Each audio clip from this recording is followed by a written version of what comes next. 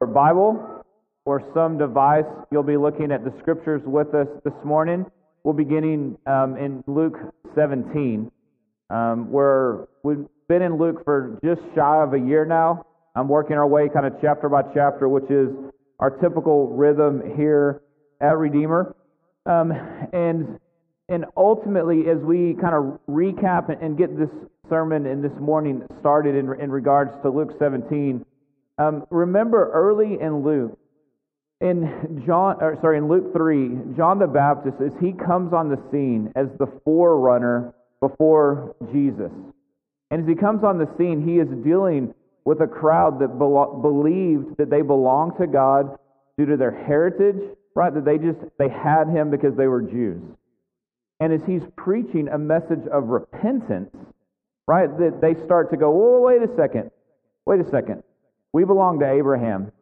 And John tells them, listen, if God wants to raise up rocks and stumps, right, for you as sons and daughters of Abraham, he can do that. So don't lean on your genetics, right? Don't lean on your ethnicity or your nationality or even your religious culture. What you need is Jesus, right? Like you need the coming kingdom. You need to repent and then walk in a manner that bears fruit that looks like you've repented, that you've turned to God. And so we even see groups of them, right, saying, what do we do? Like, how do we do this, right? Like they're responding, realizing they're not living by the kingdom's ethic and expectation. And so they're asking for opportunity to repent and to respond.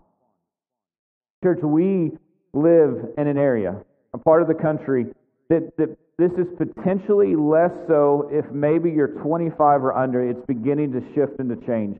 But certainly if you're mid-20s and up, that we just live in a place where people assume faith and they assume Christianity. And they believe they belong to God because they live in a certain place and their family has a certain practice or heritage. And people just would say, hey, I belong to Jesus without any measure of repentance, without any measure of obedience, with any fruit that is keeping with repentance. They just kind of claim those things, and then if you press on it, say, no, it's private, don't talk to me about it. And yet what Luke is doing, and what Jesus has been teaching, is he's saying, listen, there are two clear paths. There's a path that leads to the kingdom, that leads to reconciliation with God, and there's a path that leads to destruction. There's two of them, and you can't walk both of them. You have to walk on one or the other. And that we are being called to repent and to look at Jesus. And what we have to be aware of as those who this morning are sitting in church, and listen, I know I don't begin to presume that just because you're sitting in here, you're claiming Jesus. You may be someone who is wondering and asking about that, right? But as we come this morning, we have to be careful that we don't hear Luke's message, right, as he is giving us Jesus' words, and go, it's neat to consider, right? But that there is a call to repent and to walk in faithfulness on a path that leads us to Jesus, because he has done what we could not do and restored right relationship with the Father. So this is not merely a question of do we have the right information and can we nod in agreement at the right question and the right answer, but are we walking repentant, believing, obedient lives, empowered and equipped by the Holy Spirit because we have trusted Jesus. And so in this section of Luke, what we're going to see is that he is continuing to compare and to contrast and to draw out, hey, here's what it looks like to be a disciple of Jesus. Right? This is what it looks like. And so would we be honest enough and introspective enough even this morning to ask, do I look like this? Not that your performance is what's going to save you, but are you seeing Jesus draw these things out in you? Are you being equipped and empowered by him to look more and more like this as you walk with and trust him? Or do you simply know the right answers and you're doing your own thing, which means you're on a path that's leading away from Jesus, not towards Jesus? And know that the offer to repent is available for all of us this morning. And so let's pick up in Luke chapter 17, beginning in verse 1. And he said to his disciples, temptations to sin are sure to come, but woe to the one through whom they come. It would be better for him if a millstone were hung around his neck, and he were cast into the sea, that he should cause one of these little ones to sin. Pay attention to yourselves. If your brother sins, rebuke him, and if he repents, forgive him. And if he sins against you 7 times in the day, and turns to you 7 times saying, I repent, you must forgive him. The apostles said to the Lord, increase our faith. And the Lord said, if you had faith like a grain of a mustard seed, you could say to this mulberry tree, be uprooted and be planted in the sea, and it would obey you. Will any of you who has a servant plowing or keeping sheep say to him when he has come in from the field, come at once and recline at table? Will he not rather say to him, prepare supper for me, dress properly, and serve me while I eat and drink, and afterwards you will eat and drink? Does he thank the servant because he did what was commanded? So you also, when you have done all that you have were commanded, say, we are unworthy servants. We have only done what was our duty. So in these 10 verses, we really have kind of some proverbial sounding statements from Jesus that are all meant to kind of draw us to this contrast of, do we look like a disciple? Are we trusting and following Jesus or not? And so it's important for us to note in verse 1 that where he has been speaking in chapter 16 to the Pharisees, here in verse 1 it says, and he said to his disciples, that he's changed his audience and he is speaking to those who are trusting and following him. And he says, listen, temptations to sin are sure to come. What's he reminding us of? That the church community is not going to be perfect, right? That there's still going to be opportunity to sin and to struggle. And so we live in this strange already and not yet. That the kingdom of God has come, and it has come in power, and we're seeing that played out, and we also have more to hope for. That the power of sin has been broken, and forgiveness of sin is offered, but the presence of sin still remains. And there will be a day where we are in the kingdom of God forever, no longer on this earth, but in the new heavens and the new earth, where there will be no more tears, and no more sin, and no more death, and no more disease, and no more tragedy. That day is coming, and we can hope and long for it, but in the moment, he's telling them, listen, there's still going to be opportunity to sin, to struggle, to fall away. Ultimately, this is saying there's going to be an enticement to not believe. There's going to be an enticement to just go back to the other path. This one's too difficult, this one's too hard. And he gives a strong warning to say, the one who does that, right? It would be better for them to tie a huge stone, this huge millstone that would have been used to ground grain, right? A donkey or an ox walking it around, to tie that to your neck and to be thrown into the water, right? Where inevitable death and drowning would occur.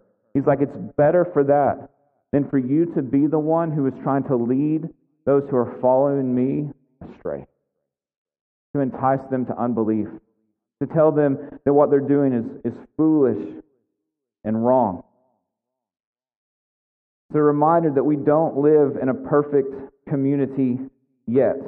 It's a warning to watch out for false teachers. Right? Remember, he has just been speaking to the Pharisees. Very likely the Pharisees are still present and listening. And so as he now begins to speak to his disciples while the Pharisees are in their room, and he says, hey, watch out for those who would lead you astray. It's a warning even to those still in the room going, hey, you're on the wrong path. You should come back. You should trust me. You should come to me. Because you're going to lead people away from me, not to me. Right? The Pharisees at this point are wanting to trap, to kill, to get rid of Jesus. They don't believe that he's leading people to God. When he says little ones, he's not specifically here talking about children. It's really more of like an affectionate term for us of like tenderness, of care. It's a reminder that we're in need of protection, of guidance, of care. That we don't have it all figured out, that we need those to be on guard, watching and caring for us, and to care for our own souls. He's saying, like, keep your head on a swivel, right? Like, look around at what's going on in the world around you. Be aware that there will be temptation. Be aware that there will be sin. Be aware that there will be those teachers who will come, who will try to lead you away from me. and to say that the path you're on is foolish and wrong. It's a warning to the disciples to be careful what they teach, that they would not fall into that category of one who is now leading folks astray. Listen to what Paul says to Timothy. This is 1 Timothy chapter 4. And he tells them in verse 16, "So keep a close watch on yourself and on the teaching. Persist in this, for by doing so you'll save both yourself and your hearers." Right? It's the same idea of being on guard. Watch what you're doing. Watch what you're teaching. Make sure it is following me and not walking away from me. It's not using me to gain glory and fame for yourself, and actually a worldly teaching. So he continues in the second half of verse 3.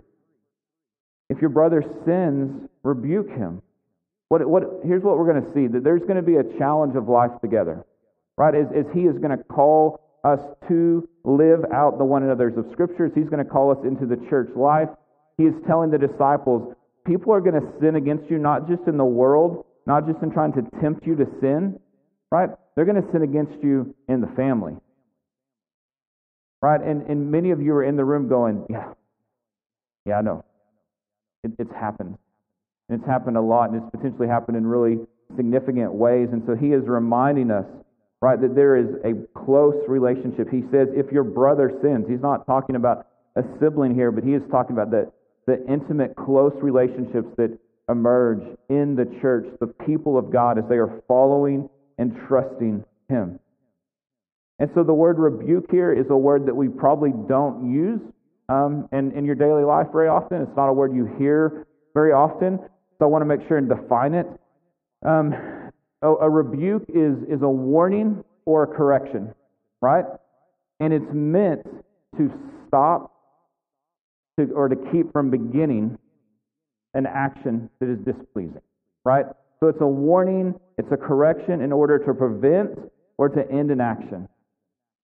But what's unique here is that it's meant to be restorative, right? We see that that's what Jesus is saying initially, that he says, listen, pay attention to yourselves. If your brother sins, rebuke him, and if he repents, forgive him. That the immediate point of the rebuke is to bring restoration and reconciliation of relationship. Okay, so let's talk about rebuke for just a moment. The assumption here is that we have the sort of relationships where we can have that conversation. That there is a familial family responsibility that we have to one another. That we are not isolated, that we are not doing faith in a private manner, that we are not alone, but that in the pursuit of righteousness, the pursuit of Christ-likeness is done together. That we need one another in order to pursue Jesus efficiently, faithfully, obediently.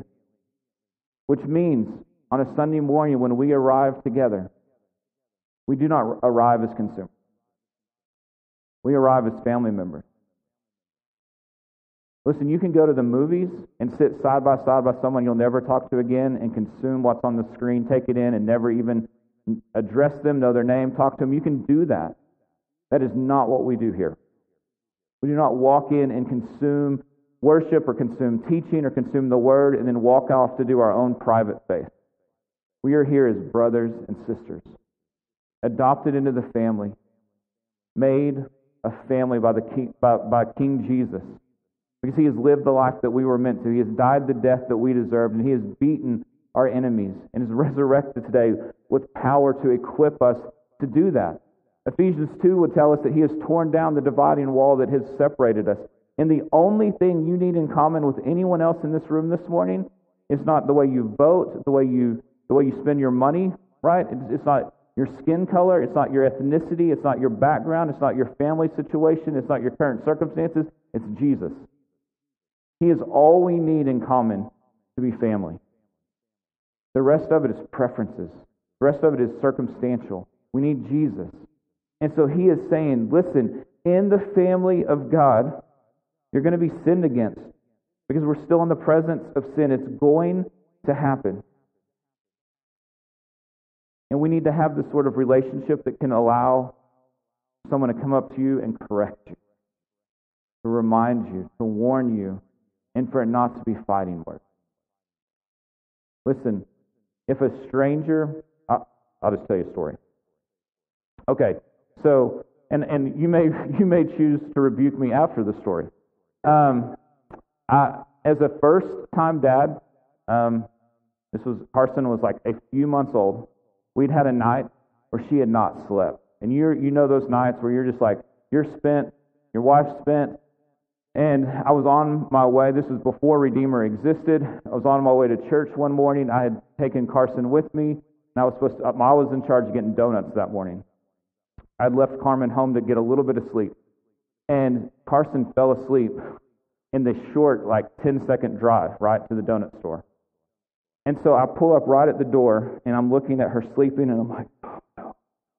The line through the drive-thru is out into the street, and I've got a few minutes, and there's no one in line inside. And so I'm debating, can I get out of the truck? I'm 10 feet away. Can I just walk to the line? And I'll just be watching her the whole time. Should I do this? Should I not do this? I'm sleep deprived. She's torturing us, right? And in the moment, I probably made the wrong decision. But I got out of the truck, and I literally bought donuts like this. I want these, and I'm just watching. And as I walked back out, I had timed myself because I knew the whole time I'm feeling ashamed that I had left my child in the car. And I had been in there for 1 minute and 41 seconds. And I walk out, and there's a mom. Crosses her arms. Never seen this woman before, never seen her again. And she just berates and shames me. And I'm just just rips into me. And in most situations, I probably would have wanted to fight. In that moment, I'm maybe it's deserved. I don't know. And so I call Carmen. Pretty sure I woke her up. And I'm like, are you going to leave me over this? Because I've just been shamed in the parking lot. And she's like, not the decision I would have made. But it's okay. We're going to work this out. We'll save our marriage, right? We'll be okay. Carson is, still with us, still alive. All right, but in that moment, this woman chose to rebuke me. There was no kindness in the rebuke. There was no grace in the rebuke. There was no sense of really correction. It was more just I'm going to own and destroy you now. And it was not received well on my part because of the lack of kindness, of grace, or relationship. It did land. It just didn't land well. That is not what Jesus is calling us to. He is not saying, hey, when you see that stranger over there, destroy them. Right? That is not the call to destroy, to be unloving, to be unkind. Listen, he says the word brother. Right? If this person close to you sins, rebuke him, right? Which is what? A warning, a correction to stop or to not begin an action that is going to be destructive. To restore them to right relationship. Listen, rebuke probably feels foreign and uncomfortable. You don't want it, and you don't want to give it. Right? There are a handful of folks who kind of like it. But most of, when I say like it, they like to give it. No one really wants to receive it. But here's the danger this morning. If we remove ourselves, if we isolate ourselves from relationship so that no one has the ability to speak into our life, and if they do, they're so far removed from it that we can just throw it out, then we are isolated and we risk walking astray from Jesus. Because we are not perfect. We are sinners who are going to be tempted to sin. It goes back to verse 1. That those things are going to happen, and we are looking as the church to link arms and to pursue Jesus together so that when one of us stumbles, there's someone already there to grab them. When someone is weary and tired, there's someone there to encourage, to bring them along. And sometimes that one that's stumbling and weak is you. It's not always someone else. And so we need, right, life together, to get there together. So, how do we give a rebuke? One, there's relationship needed and required. That what we are sharing with someone else is truth from Scripture, not our preference. Right? We can switch those sometimes and go, you are not meeting my preference. Right? I've walked in places and had a hat knocked off my head, right? Because their preference wasn't being met. There was no conversation. It was just, right, like hat off. That was not, right, a rebuke. Those were like fighting words or fighting actions. This is truth over preference. It means you give an opportunity for them to speak, because you may have misunderstood something. It could be that you saw wrong or misheard or misunderstood. And so listen, right? And it's going in knowing the goal, the hope, the prayer is restoration and reconciliation. It is not to destroy them or to feel superior to them or to humiliate them. And they may not respond in the moment. Like, time is involved in this as well. Sometimes it's the rebuke, right? This reminder of what truth is, what Scripture says, that lands, and then the Spirit has to massage it in, right? To bring conviction over time. It may not always happen immediately. It can, doesn't have to.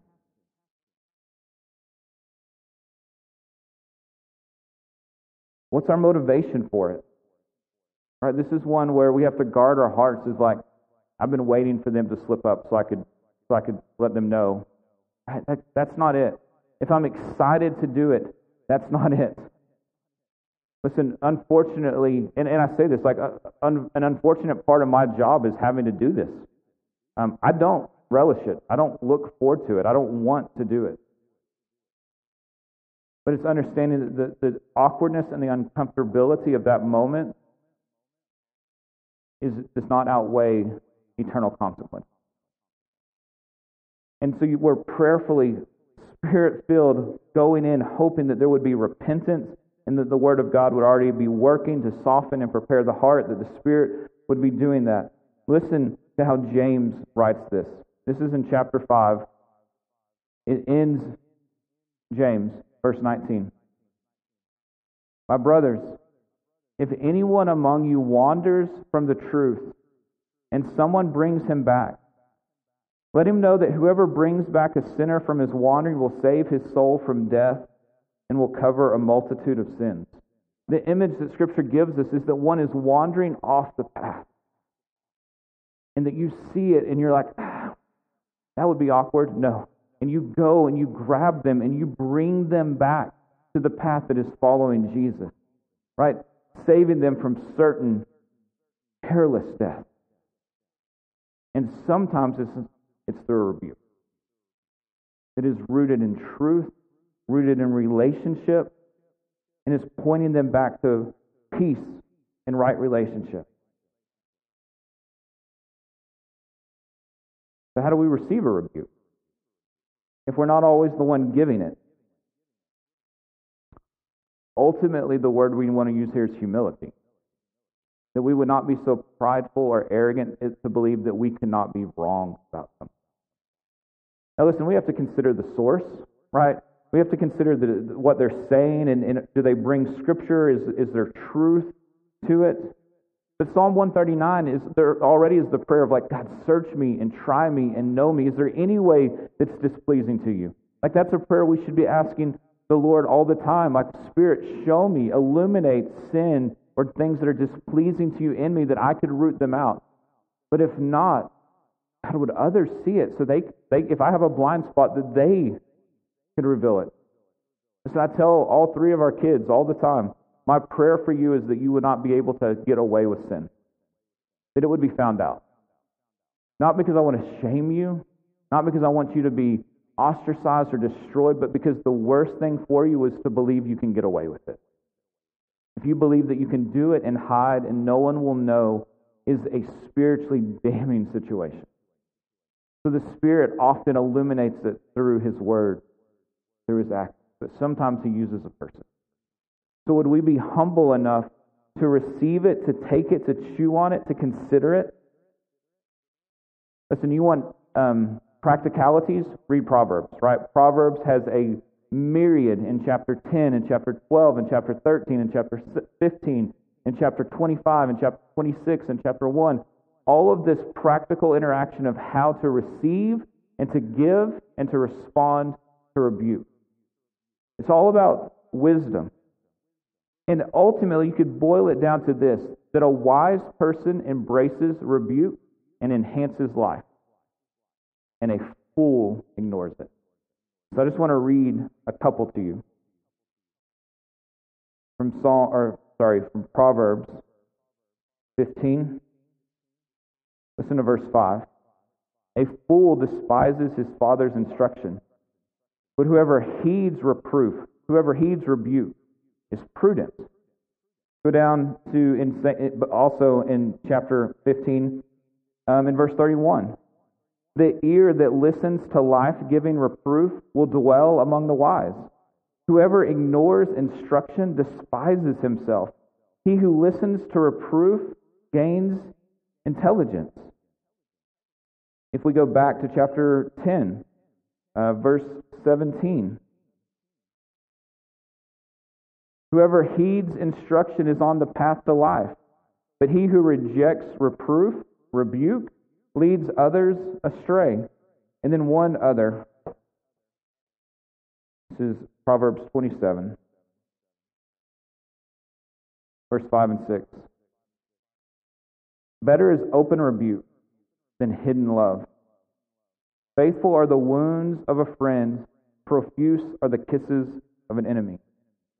Reminding us that sometimes the most loving, faithful thing a friend can do is wound you. But the intent and the motivation of it matter. Is it meant to restore, to reconcile, to get you to make sure that you're not astray from the path? Right? This is not Jesus saying, hey, guess what? You get to be jerks. This is Him saying sometimes a wound from a friend is the most loving thing that can happen. But it means we have to be friends. We have to be brothers and sisters.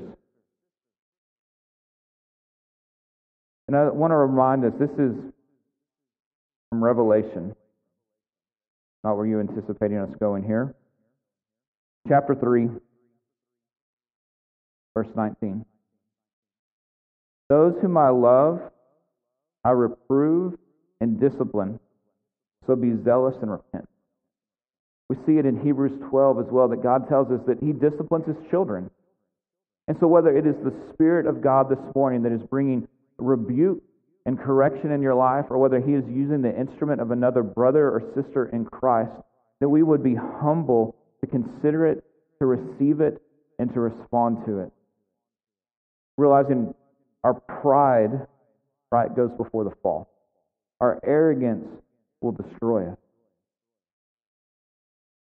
And then notice this. So if your brother sins, in verse 3, rebuke him. If he repents, right, if he turns from it, if he owns it, if he confesses it, forgive him. So you walk into a rebuke with forgiveness is just like, I'm ready to just dump it out on you. I'm not looking to hold it over you. I'm not looking to control you. I'm not looking to make you pay or to punish you. I am looking to freely give grace and forgiveness. And then Jesus almost anticipates the question here. And He says, well, what if they do it again? He says, as long as they continue to repent, you continue to forgive. You give it freely. It's costly. It costs us something, but it is a reminder for us when it costs us to forgive someone, it reminds us that it was costly for Jesus to offer forgiveness. It's an opportunity for worship and response to Him. Listen, this doesn't mean that we restore the relationship exactly to where it was, that we trust them exactly the same way, that there may not even be some consequences that have to happen, but that we are glad to offer forgiveness where we can to restore relationship over and over and over again. That the church should be known for ready and quick forgiveness. Now, knowing the difficulty of that is you're already having situations in your mind that you're like, I don't know. Verse 5, the apostles said to the Lord, increase our faith. Right? They're basically saying, okay, then we need more faith if we're going to do that. And Jesus responds to them by saying, if you had faith like a grain of a mustard seed, right? minuscule, tiny. You could say to a mulberry tree, which was known for its expansive root system. You ever tried to pull something up with a lot of roots that go everywhere? It's not easy to do. It looks simple, and it's not. He says, then you could say to that mulberry tree, go be planted in the ocean. What he is talking about here is hyperbole. It's an insane situation that this mulberry tree is not going to pick itself up and go be planted in the water. What he's saying is it doesn't take much faith to see God at work. It doesn't take much. You don't need to have this overwhelming gift of faith that's been poured out on you. You just need to trust that God is who He says He is and that He will do what He will say that He will do. And if you have a minuscule amount of it, watch what He does. It's meant to bring hope and peace and encouragement, right? It's meant to build our faith, that we would see it grow in that. It's saying faith is less something that we possess and more an attitude that we have towards God, that we say, I trust Him and He will do what He says He will do. He's not actually telling us to go and plant mulberry trees in the ocean. He's saying, trust that a little bit of faith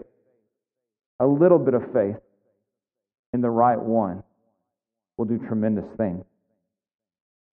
And then you can imagine, we see the disciples do this, right? A little bit of faith, things start to happen. They start casting out demons. They start doing these tremendous things. And what are the conversations they begin to have? We should sit at the right hand of Jesus. Pride creeps in, right? And so he immediately then tells a story, this parable. And he says, listen, if you have a servant who's doing the work in the field, does the master then say, hey, come on in, I've got a dinner cooked for you? Man, thank you so much for your hard work today. He's like, no. If it's a servant, he's going to do the work in the field, and then he's going to walk in, he's going to prepare the meal, the master's going to sit and eat, and then afterwards he'll eat. And he's not waiting for a thank you. He's showing the dynamics that they would have seen and understood in this culture. What is he reminding us of here? To watch our attitude. That as we do incredible things in faith, that it is not you somehow entitling yourself or creating, God does not owe you a debt of thanks and gratitude. You are being dutiful and obedient and faithful to what has already been asked of you. He's already called us to this. He's not somehow now in our debt or owing us. Here's how this can work out. Years ago, when Carmen and I were, we were struggling with infertility, we were talking adoption, those sort of things. Month after month, when things weren't moving on either front, on a bad month, here's what it looked like for me. Hey, God, can I remind you of a few things? I'm planting a church. I'm opening up my home. I'm giving, and I started a list of all the things that I'm doing. And here's what I knew enough not to say it, but here's what my heart was saying. You can't throw me a bone? You can't give me what I want and what I need, because look at all that I'm doing for you. That is this parable. What Jesus is reminding us is He does not owe us anything. When we are faithful and obedient, we don't jump over and go, now God, what do I get for it? Like, you did what you were asked to do. You were obedient and you were faithful and you did what was expected and asked of you, right? It's like a child doing exactly what you've asked them and saying, now do I get a cookie? Right? Now do I get a bonus? Like, now do I? And you're like, no. That's just what you do to be a part of the family. And He's reminding us, watch our hearts and watch our attitudes here. That there is free, unmerited grace that is poured out on us. We were unworthy of it. We received it anyway, and God does not owe us. Listen to how Paul will write this in Romans. Chapter 11, verse 35. Who has given a gift to him, meaning God, that he might be repaid? God is not in our debt.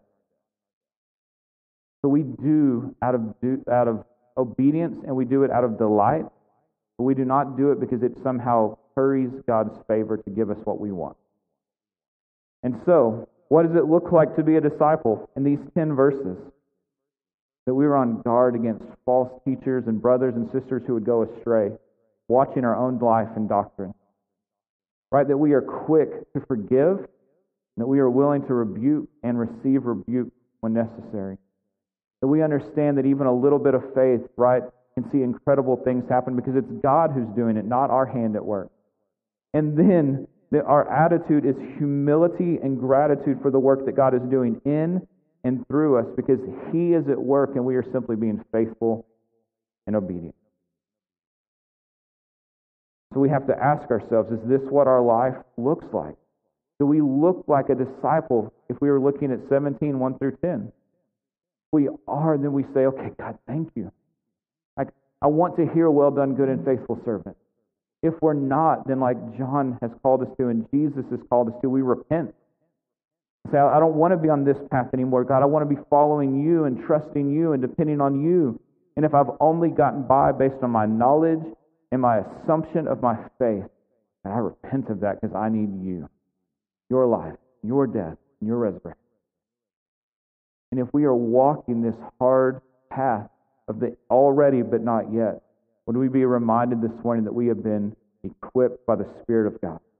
We are not alone because Emmanuel, God is with us. Jesus has beaten sin and Satan to death. He is alive today to hear your prayers, to give you what you need, to guide you. He is alive, and we need that resurrection power. And He is at work in and through us for His glory and for our good, that we would be faithful disciples. Let's pray.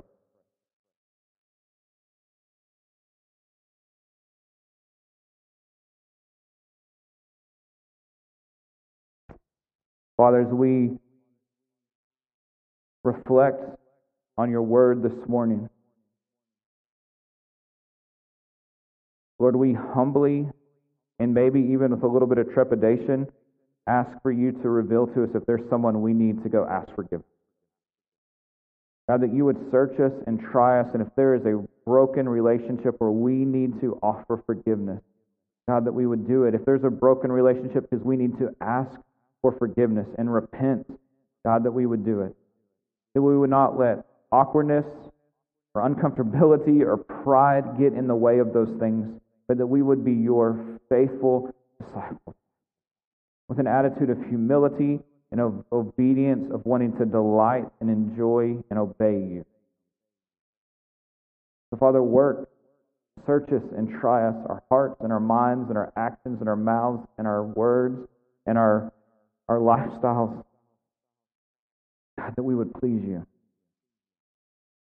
Lord, thank you that you bring discipline to those you love. Lord, give us humble hearts to receive. In Jesus' name, amen.